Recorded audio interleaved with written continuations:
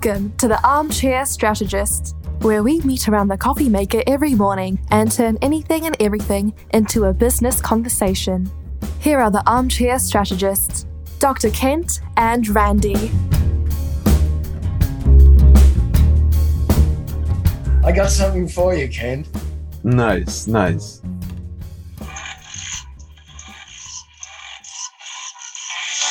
right.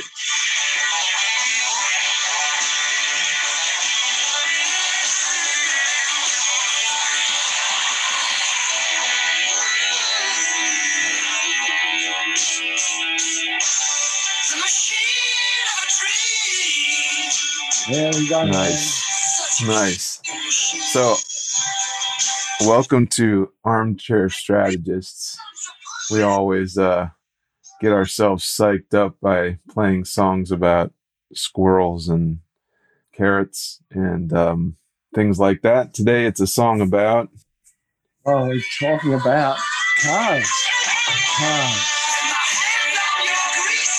All right. So, today we're talking about cars.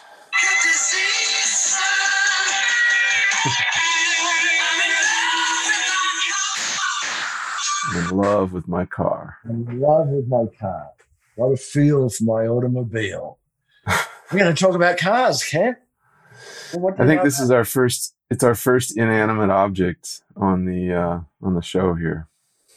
Well, we did talk about bicycles, so that's also... That's true. All right. Well, so I have a Camry, nice, respectable automobile. What do you have? Well, I'm Australian, so it should be no surprise to anybody that I drive an Outback. You know, give me the four-wheel drive and the ground clearance and all that sort of stuff. So, but my wife Laura drives a Mini Cooper convertible. That's kind of a cool car. And yeah, it doesn't stop there. I also have a classic car. I've got a '73 Mustang convertible. So now you got to tell your that car story about the what was it? The thingamajigger that didn't work. And this is going to be about business, everybody. We always talk about business. We're just talking about it in such a way that, you know, it's also about cars and squirrels and all that good stuff.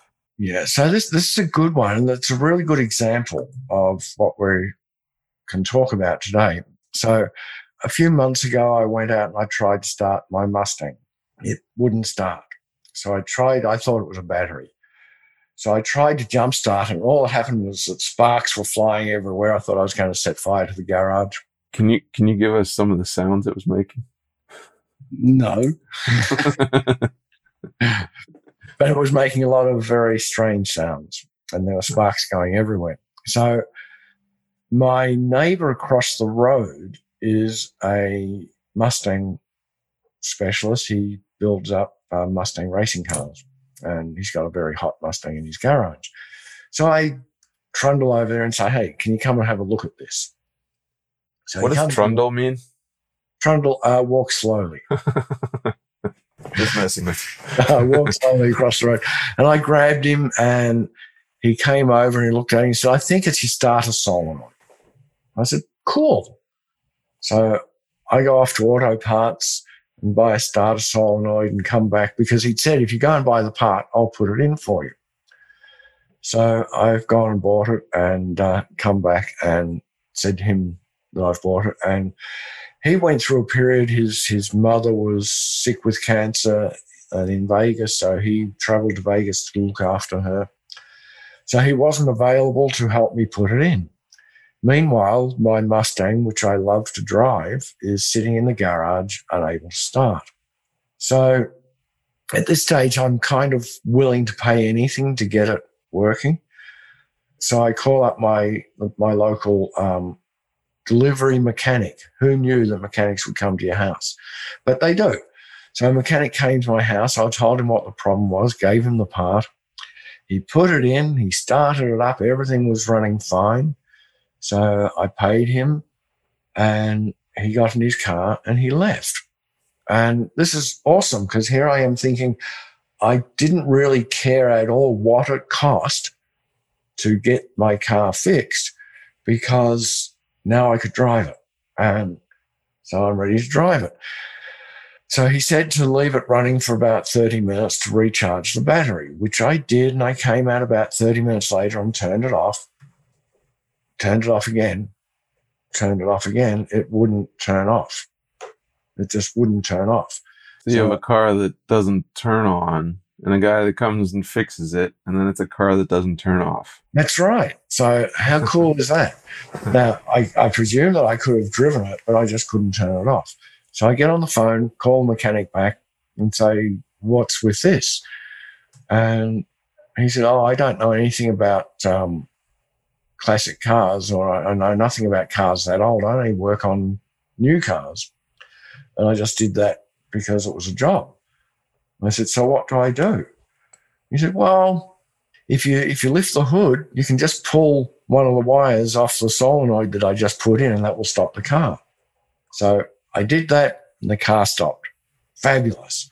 Then I have so why didn't so then, you know, it's fixed, right? You can drive around, and you just have to pull that wire off when you're done, right? Yeah. Okay. And so it's still not ideal. So now it's certainly not ideal because I can drive it, and about 30% to 50% of the time I can turn it off, and 50% of the time I have to get out and open the hood and fix it. So while it sort of money I paid for this mechanic sort of half solved the problem, it seems that I now have a sticking starter solenoid, so it sticks and doesn't always allow me to turn the car off. It's not a perfect solution because, you know, I'm now going to pay somebody else to fix this problem, right, or buy a new one and put it on or whatever. But I think what's interesting here is that I was happy to pay whatever it cost for a perfect solution, and I received an imperfect solution, and now I'm not particularly happy to pay to fix an intermittent problem. And this is something that, you know, if we think about business, there's something super important here, which is if you have a big problem and somebody comes along with the right solution, you'll pretty much pay anything for that solution. But if somebody comes along with only half a solution, you really don't want to pay anything for it. So how do you price your product or service, particularly if you're an expert, if you're a coach, a writer, a service professional, you know, a speaker? How do you price your services? Any ideas? I think the moral of the story is you hire somebody who knows something about cars. Yeah, it would have helped if I'd hired somebody who knew something about what they were working on, what they were going to do for me. I made a mistake by hiring the wrong guy. And I think that happens all the time. All right. So in business, we're talking about a car that doesn't start, car that won't turn off, that already got fixed by a guy who you paid to fix one problem, but the exact opposite problem happens, right? Mm-hmm. How does this apply to business? So Randy's a CFO who could tell stories, and there's got to be some good stories around this one. Well, I think it's really interesting because we live in a society that values dollars more than results, and I think the story here is when you're pricing whatever it is that you're selling, you have to not be so concerned with what it cost you, but far more concerned with the value that you're providing the purchaser in the eyes of the purchaser. So if you have a bad heart and it's racing and you go to your heart doctor, do you sit in his office and the first thing or her you sit in their office and they come out and they say, hello, Dr. Kent, what can we do for you? Well, my heart's really bad. Oh, well, we can help you. Oh, how much is that going to cost? Mm-hmm. And are you going to say, hang on, let me go and check it out with somebody else first because, you know, that my heart attack's going to wait?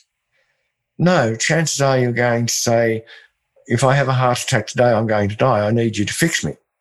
Right. Right? and you'll worry about the cost later. You'll worry about, your insurance company, all that stuff later. You just want to live for another day. When you're in business, particularly the expert businesses, you have to think about the value that you're providing the person who is putting their hand in their wallet.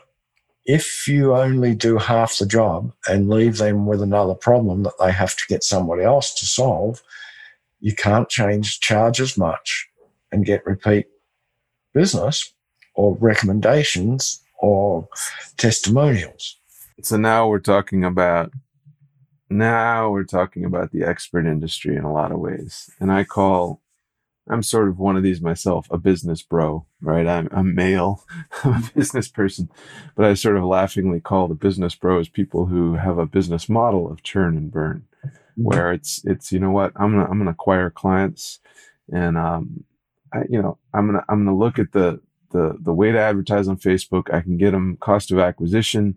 I can grab them. I can put them in my funnel, charge them a bunch of money, give them some kind of value, but then get them out of my system somehow, having paid me a bunch of money, not all that concerned about the outcome, because what I'm concerned about is my bottom line and getting more and more clients in the funnel, and blame them if they don't get the results they want, because maybe they didn't upgrade to the next package or this and that, right? That's the problem. Yeah. And their thinking is that if we can get enough people coming through the front door, if we can get enough people buying that first product, even a small percentage of them that end up being happy with what they acquired is good enough for us, because it's good enough for the business pros to sell a few back-end products and make a great deal of money. But there's a large proportion of people that come through the front door in these programs that leave with their car not stopping or not starting. The wrong problem has been addressed. The wrong solution has been applied. And these programs really don't care. They just let you go. So I was thinking about people who have practical cars, like your Outback, like my Camry, or we have a Volvo, cars that are safe and dependable, and the value of that versus kind of a muscle car. And I think that's another good metaphor with cars and business. Thinking about the long haul. Are you going to get it to 100,000 miles? Are you going to go 200,000? Will this thing keep your family safe? And I think it's not as often that we think of business that way. That's right. In 50 years' time, what is your business going to look like? Right. 15 years' time, what is it going to look like? And if you can't answer those questions, then I think we need to spend more time thinking about it. In 5 years' time, what does it look like? Because business needs to be built today for what it's going to look like tomorrow. If you don't have that vision for tomorrow, you can't build it the right way today, and you can't find the right people to help you. So if I was to go out and buy another car for everyday use to get me to work every day, I would not buy a 50-year-old muscle car because it's going to break down. It's going to fail. Interesting. I would go out and buy a conventional, safe car that starts every day. And if you're gonna build a custom business or a custom, in this metaphorical car, you could start from scratch, but you're going to use the components that make up all cars, right? You might get more efficient or everything else, but essentially you're going to be using things that have been used in the past. Yeah, reinventing the wheel is probably not a good way to go, but taking the lessons from people who have gone before you, people that have done it before you, allows you to improve on their processes, on their systems, on their procedures, allows you to become more efficient because you're starting from a place of success rather than a place that leads to failure. Awesome. So with that, it's a nice day. Maybe I'll just back out the Mustang and go for a cruise and hope I can turn it off. You know this one? Take me riding in the car, take me riding in the car, take you riding in the car. Woody Guthrie. Me, Take me riding in the car. See you all tomorrow, knowing what we're going to be talking about tomorrow. Thanks for tuning in. All right, take care. Thanks for listening to Armchair Strategists. We'll circle back with you soon.